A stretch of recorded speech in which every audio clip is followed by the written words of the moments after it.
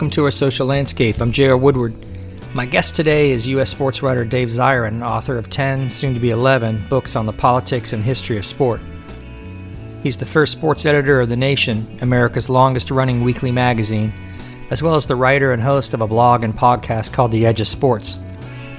Dave has appeared on a wide variety of shows, including ESPN's Outside the Lines, NBC's Last Call, The Rachel Maddow Show, C-SPAN, Democracy Now!, All Things Considered, etc., etc. And his writing's been featured across the country, from the New York Times to the Los Angeles Times and most places in between.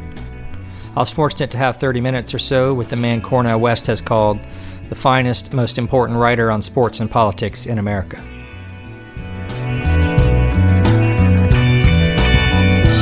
I'd like to know.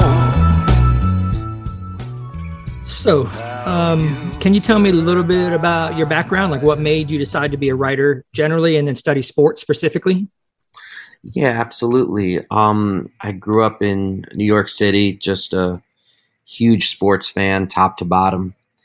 And then I went to college and became a history major. And I saw those as really two distinct worlds. I was a huge sports fan and I was a history major, and I was very interested in politics. And I never really saw how those worlds connected. And then a basketball player named Mahmoud Abdul-Rauf made the decision that he wasn't going to come out for the anthem before Denver Nuggets games. And I followed that story very closely, and it led me down a rabbit hole of athlete activists and the history of athlete activists, and really thinking critically about the politics of sports and what I'd been consuming all those years. And in those days, of course, the rabbit hole was not going on the internet. I mean, I had to really do some research and go in the library, use microfilm and microfiche. And and that created the basis for what I do now. It made me want to do a different kind of sports writing. It made me want to write about the history and politics of athletes and the past and present of that. Mm-hmm. I mean, I just wrote a piece today that's going to go up about 5 years since Kaepernick first didn't stand for the anthem. And it's sometimes interesting to me that it's all these years later, and it's a lot of these same issues. Yeah, 5 years. Can't believe it's been that long. Yeah, but it's been 20 years or more. 25 years since Rauf. Yep. So it's just like these flashpoints take place in which we critically examine the role that sports plays in patriotism, war, and propping up a system that uses racism as one of its ruling methods. So it's that there's no shortage of things to write about. Right. Yeah. Or to talk about in a sociology class. Yeah. You're kind of jumping ahead because I wanted to talk about one or two of those, but I do remember that Chris Jackson, my dad was an LSU alum. So we always grew up watching Dale Brown and Shaquille O'Neal and Chris Jackson, so when that happened, when he became Mahmoud Abdul-Rauf, and I followed that closely as well. And I was at a game. I remember after a Florida LSU game, and LSU had won, and it was in Gainesville, and the LSU players were kind of dancing in the after the game, and the crowd was yelling, "Go back to Africa, go back to Africa." These guys are from like Hattiesburg, Mississippi and shit, So I really started paying attention to it about that time as well. Were you always kind of progressively viewing sport, or was that kind of a switch for you? Well, no, I was very political and left-wing in college. I just saw my my sports love to be distinct from that. Okay. It was something I also didn't talk about in left-wing circles because there was a real anti-sports sentiment. Yeah. And when I started to really learn about people like Muhammad Ali, and Billie Jean King, I was just utterly befuddled by the fact that it felt like the left was rejecting all of this stuff wholesale. Mm-hmm. When you have, the most famous draft resistor in the history of war, and who was a boxer, and when you have this icon of the women's liberation movement who is a tennis player, it's like we should know about sports. We should understand sports, not just because of these athletes who use the platform of sports to speak out, but because sports should be something that's universal. Sports should be something that everybody gets to take part of. Sports should be a demand. Mm-hmm. As part of having a healthy society. So I didn't like the wholesale rejection of it by the left. And so that was one of my missions when I started doing this work, was to try to get discussions about sports in resistance and liberation spaces. As a warm-up, can you give it 25 words or less summation of the world of sports since Rudy Gobert touched a bunch of microphones, and then 5 days later he has COVID, a couple of days later the whole league shuts down?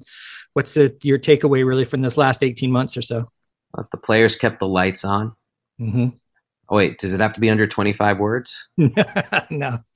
Oh, it's really a lot. Good one, though. You can't. There's a lot to talk about. You got to understand that, though, about the players keeping the lights on and playing, even though there would have been a lot of good reason for them not to play. Sure. Keeping the television funds going and all the rest of it, and because then the collision between the pandemic and then the police murder of George Floyd and then the demonstrations that caused led many athletes, centrally black athletes, to then use their platform to speak out in broader and more unprecedented ways than we've seen since the 1960s, if not ever. Mm-hmm. So then when you couple that with the pandemic, it meant that a lot of leagues bent over backwards to show the players that they also cared about racism. Yeah. And even though a lot of it was just pure marketing fluff and superficial crap, there was this projection of saying, yes, we also believe in player power. We're also anti-racist. And I think the last year, because we got to comprise the whole 18 months with your question, the last year, or I should say the last 6 months or so, I think has seen kind of like a brutal realignment, just like with the critical race theory hysteria in places like Florida. Yeah. You've also seen this kind of this reassertion of hierarchy in the world of sports, a backlash against what happened in 2020. So since Rudy Gobert touched those microphones, you had a mass anti-racist uprising that reflected itself in the world of sports. You had leagues that tried to cut with that, and now the same leagues are cutting against it, proving yet again that ownership is the most reactionary element in the world of sports. Yeah, I was going to ask you this later, but since you brought it up, what do you think about the BLM signs on the baseball fields? You wrote the blog post about woke capitalism, in the Super Bowl. Is it legitimate? Are they legitimate concerns, or are they just riding the wave? Does it matter? Well, yeah, I mean, it does matter. And they're clearly were just riding the wave and cutting with their own athletes' sentiment and trying to connect with a young generation that is more diverse and less tolerant of intolerance than any generation in the history of the United States. But they also showed that this has a shelf life. Mm-hmm. And so was it sincere? Well, if it was sincere, they wouldn't be taking it off the court and taking it out of the end zone now. Right. As we speak. It's not sincere at all. Did it matter? Yeah, it matters from a sociological perspective of seeing just how deep the crisis was and how the needs of ruling institutions to cut with instead of against that crisis was so profound. They didn't go the Trumpist route.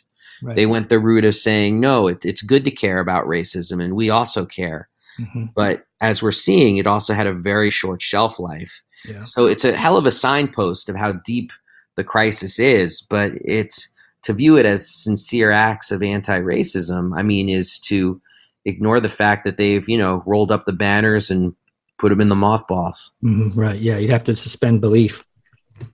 One of the themes I wanted to hit on was the sport and what we call athletes being kind of a social construction, like social definitions of these things. Because I think it opens up a lot of avenues for inspection, because I've heard a lot of people say, you probably have to, if we could just kind of strip away the politics and just have pure sport or pure athletes. And we've, both seen really talented people, but politics has always been there, and it's always been a part of the definition of these things. If we define, there's some list of the best athlete ever, maybe being Michael Jordan, but how do you define athletic? If we define it as, grace, balance, and dexterity, maybe Nadia Comaneci would be the best athlete ever. So these things are mediated. So there's nature there, like when we see race or sex or gender, but they're mediated socially. So I was wondering if you could talk about that, like how has our social experience really defined what sports are and what being an athlete means? Well, I mean, I think that the starting point is, history becomes really important with a question like that because sports as an organized profit-making entity starts in the United States in the 19th century with its cornerstone being the myth of inclusion and the reality of exclusion. Okay. And so inclusion meant the rhetoric that anybody who's good enough can take the playing field. Therefore, sports is a true reflection of the United States, where if anybody wants to succeed, they can. So, and that was not that was said explicitly by people who were founding the institution of sports. Sports is America.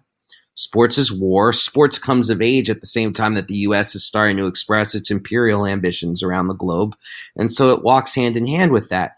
The reality, of course, though, is one of exclusion. If you're black, if you're a woman, God forbid, if you're gay, you're not finding any space in sports for you. So sports has been political since day one because there's been this fight for inclusion from its earliest days. Mm-hmm. Now, to get to the heart of your question, though, it's like that early imprint of the 19th century, that construction is still, I think, very paramount in the world of sports. Like, do we prize men or women? Do we prize great white athletes over black athletes if given the opportunity to do so? Mm-hmm. How do we treat black athletes? Do we view them as incredible workers whose talent and hard work has made them rich? No, of course not. There's this rhetoric about they should be grateful for being able to play a game. And you never hear that rhetoric about gratitude towards white athletes. It seems to be exclusively weaponized towards the LeBron Jameses of this world. Mm-hmm. So attacking black athletes has been a sport of politicians for 100 years. Yeah. And since Jack Johnson, for goodness sakes, it's something very relevant today. Yeah. And of course, it constructs who we choose to lionize and who we choose to demonize and who we choose to ignore. Right. Yeah, I think your book, the Zinn series you did, People's History of Sports in the United States, is a great discussion of that. For anybody who hasn't read it, like that's just wonderful how you bring in all that from day one. Like you say, did you ever meet Howard Zinn? Oh yeah, you did. Oh, he's a close friend. We went towards the end of his life when he was sharp as a tack until the very, very end, but his physicality got weaker. So I went on tour with him several times, and we did like these talking sessions where he'd be able to sit, because his old style was to stand up at a podium and he would keep audiences wrapped for 60, 90 minutes. Yeah. He couldn't do that into his 80s. So we would sit across from each other and I would throw him questions like, capitalism, what do you think about that? And he would just go off for 30 minutes. So you told him to stop. It was the easiest. I never wanted to tell him to stop. Yeah, right. Easiest interview I've ever done. Yeah, he's kind of a hero to some people on the left. When I was sort of getting into sociology and learning about a lot of these issues, he was kind of a go-to. He and Noam Chomsky as well. Oh yeah. And they were good friends, even though, and I've always, they were friends for decades. And at Howard's funeral, Noam spoke very beautifully and movingly. But I was struck once again, as I've been many times over the years, at how they could have such a close friendship when Howard was this eternal optimist about people in struggle. Mm-hmm. And Noam, even though he shared Howard's politics, is not exactly feeling that there are good times around the corner. Yeah, and not looking on the bright side of life very often. I always wondered, what do they talk about when it's just two of them? Yeah, I know. He's still going strong, too. You still see Chomsky pumping up all the time. Oh, in his 90s, right? Yeah, he's old as hell, yeah. Okay. As in sociology, we study sport as an institution. We look at it as a reflection of society and our values, but also it creates and drives our culture and our values. So I was wanting to see if you would maybe talk a little bit about how sports has been used in the past. You've hit on some already, to recreate our social world in positive, negative ways, maybe, and also how it's still being used to either support the status quo and at times to challenge the status quo.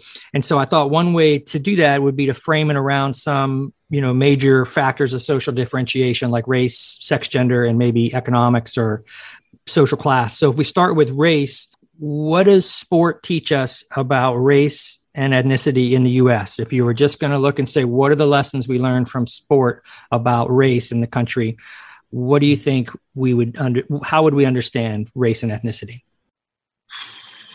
I mean, I think some of it goes back to what I was saying earlier about inclusion and exclusion, so much of the 20th century, so much time and energy has been spent by just the idea of having a seat at the table by Black Americans, by immigrants, by brown immigrants in particular. And sports has shown so clearly that struggle is a necessity to get in those spaces, but also that struggle only gets you so far. And like Michael Bennett, the football player, said to me, and I think this applies to all sports, he said the great myth of the NFL is that it's integrated. Mm-hmm. He said it is segregated. If you understand the NFL as a whole, I think what we would call a totality. And the whole of the NFL means that it's Black people whose bodies are sacrificed on the field in so many different ways. And ownership is white. Mm-hmm. Mm-hmm. General managers are largely white. Executives are largely white. Coaches are largely white. And that's segregation. And that sends its own message about who get to be thinkers in society versus who are workers themselves. Yeah. And this other football player, Brian Mitchell, he once said to me that he said and I think this is really interesting. He said to me, the difference between a football player and a regular worker. And he answered this question when asked about why do football players make so much money, but I think it's actually deeper than that. He said the difference between a football player and a regular worker is that pretend you're a cook. If you're a cook, you cook a steak. If you're a football player, you're both the cook and the steak. Interesting. And I was just like, yeah, that makes a lot of sense. But that also goes to then the perception of athletes as both laborers and they're the product of their own labor. Yeah. And, it's not the beef that gets tenderized. It's their own bodies that get tenderized. And that's something that ownership gets to opt out of while still reaping the lion's share of the profits. Sure. What about currently? We see the race norming. Sure. They stopped that apparently. The NFL said they're not going to use that anymore. Yeah. They said they would take steps to stop it and also be a voice in the medical community to stop it, which is so ridiculous. It's like when they said they were going to be a voice against violence against women. And the NFL has this incredibly outsized, under Roger Goodell to be specific, because I think this actually starts with Goodell. And this is also very linked to marketing, is that, football is family, football is America, football is not just football. Mm-hmm, mm-hmm. It's this vital cultural force. And he got hoisted with his own petard when Kaepernick took that knee, because all of a sudden it exposed what football actually is. Mm-hmm. Yeah. And so that's, I think, very important. So you fast forward to today, and it's in many respects the same game, except the only difference is that athletes have more access to the public through social media. And I also think this young generation of athletes is less willing to put up with things that their parents and grandparents were willing to put up with. Mm-hmm. Something else you wrote about with the swim caps, the FINA, the governing body of swimming. Did they ever end up allowing those caps to be worn? Did you see how that was resolved? I remember they said FINA had said they weren't going to allow this caps that fit afros because it's not the natural form of the head. But then they said they would reconsider. They were going to reconsider in light of, I think you said, critics and other purveyors of common sense critiquing them. So I don't know if they officially recanted on that position or not. So I didn't know. They've said they'd look at it. They said it's under review. So, and the Olympics are over. So, and then one last thing about race, the mascot issue. So the first blog post I ever did a year and a half ago, it's something I had worked on for years in different areas, was about Native American mascots. And I quoted you saying, once 100% of this country, Native Americans are now 9.9%, and we play sports on their graves. Their rituals and dress are our own commercialized entertainment. we've seen some changes here, the Washington football team, the Cleveland baseball team. What about the colleges? Do you see some changes there? Do you think Florida State's going to change? No, I don't think Florida State's going to change because they have such a sweetheart deal with the Seminole Nation. Right. Yeah, Florida, not the Oklahoma Seminole. But exactly. As I've written about, too, the majority of Seminole are in Oklahoma in this country because of violent displacement. Okay. So, yeah, I mean, you said it. I mean, we've seen I've done articles and interviewed young Indigenous activists about this, and they're of, it's like they have all the respect in the world for the people who fought around this issue for decades, and they also recognize that it's the Black Lives Matter movement that's changed the discussion about this. Sure. Yeah, definitely for Snyder. Yeah. Yeah, and made racism something that's bad for their bottom line. What about one or two economic or social class related issues? You wrote an article recently about the Olympics. What role does money play as we've just gone through the Tokyo Olympics? How do you see the relationship there between the Olympic industry and economics? I mean, everywhere the Olympics go, they create debt displacement and the militarization of public space. And, my friend Morgan Campbell, he's on the CBC. He had this great line where he said, we used to think of the Olympics as too big to fail. Maybe they become now too big to succeed. Mm-hmm. And so, the economic imperative that drives the Olympic Games is becoming a relic. Yeah, yeah. And I see it changing dramatically, or I see it becoming the relic that I think it threatens to become. Okay. And then one more for about economics, the owners and their stadiums, your book, Bad Sports. I've used that book in my class before, and I've used, my students hated these books, man, because they just wanted to talk about Sports Center all day. I used Inside the Olympic Industry. I used Little Girls in Pretty Boxes, that's a great book. Field of Schemes, and I've used Your Bad Sports. And so, yeah, but they're just so resistant to it. They weren't feeling it. Yeah, no, they weren't. But what about the owners and of stadiums? I just saw the headline in the ESPN: Buffalo Bills owners committed to paying for portion of proposed stadium costs. What a trooper. No, it happens all the time. The difference is that it's been discredited dramatically because we have a generation of data that shows that that we just don't have the economic capacity to keep doing this. Mm-hmm. Mm-hmm. And the data, I think, has been deadly for the public funding of stadiums movement, because I used to have to get in debates all the time, like on the radio, about is this stadium funding proposal good or bad? Yeah. They won't even debate anymore. They used to have referendum about new stadiums. They don't do the referendums anymore. Yeah, yeah. There's this recognition, like Giuliani once said, if you have a referendum around stadiums, people won't vote for it. Right. Yeah. Just about as thuggish and honest as Giuliani gets. That's about it. I wanted to talk about gender, and I wanted to use that as a segue into talking more about the protests, because when the article you wrote recently about the Sports Illustrated activist athletes, and they had chosen a couple, and those were good choices in a sense, but there was also a number of people that they could have chosen that maybe are making deeper, and one or two of them was in the WNBA, and it seems like the leagues have a different I don't know, they just have a different take on activism, the NFL versus baseball or basketball, but the WNBA seem to be kind of heads and shoulders above some of the other leagues in terms of their protesting. Jay Coakley, Jay Coakley, the sports sociologist. I told him we were going to talk, and he sung your praises, and he's such a hero. He's amazing. Yeah. So I interviewed him a couple months ago, and we've stayed in touch, and he said he would ask you who were the most effective sports activists today. And so that made me kind of start thinking too about the WNBA. I've named so many WNBA athletes. If you ask me that question, say Maya Moore and Breonna Stewart go to the top of the list in my mind. Yeah. As far as people who are actually effective. Yeah. Why is that league, you think, taking stronger steps than the other leagues, you think? I just think the existence of being a woman who plays basketball in this country is such an incredible well of disrespect that it's taught them. Mm-hmm. And we don't see much about protests of Israel Kyrie Irving notwithstanding, you don't see much about that. I wonder if we'll start to see that issue becoming more, BLM and Palestinians and things like that. Yeah, there's more of a confluence there. I hope we see more of that going forward, certainly.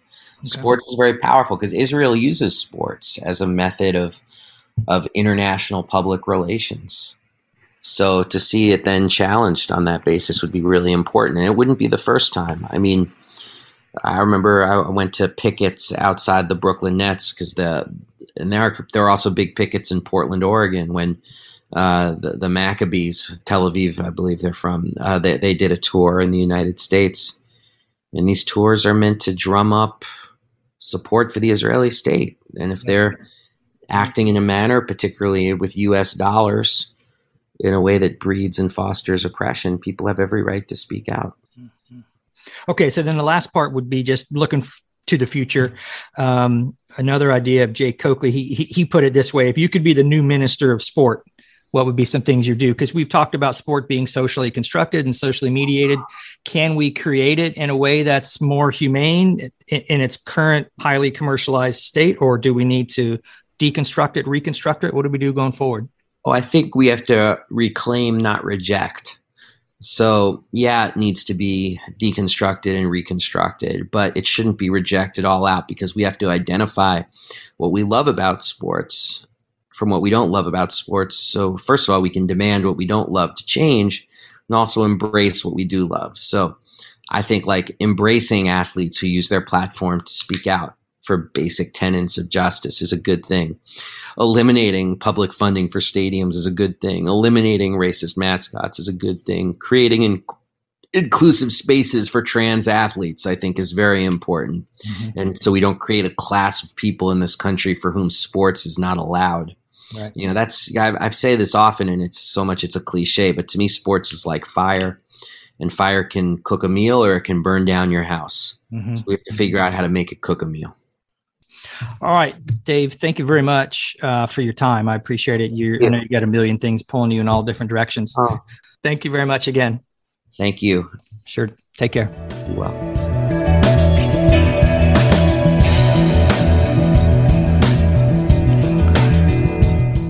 You've been listening to an interview with Dave Zirin on Our Social Landscape, and I hope you enjoyed our conversation. If you did, please take a minute to follow, like, rate, and share the podcast in all the usual places. I thank Dave for taking the time to engage in a friendly chat. I taught the sociology of sport for years, and most semesters I used at least one of Dave's books. So I found his work to be extremely important for quite a while now. Therefore, I was thrilled to have the chance to pick his brain for a little bit.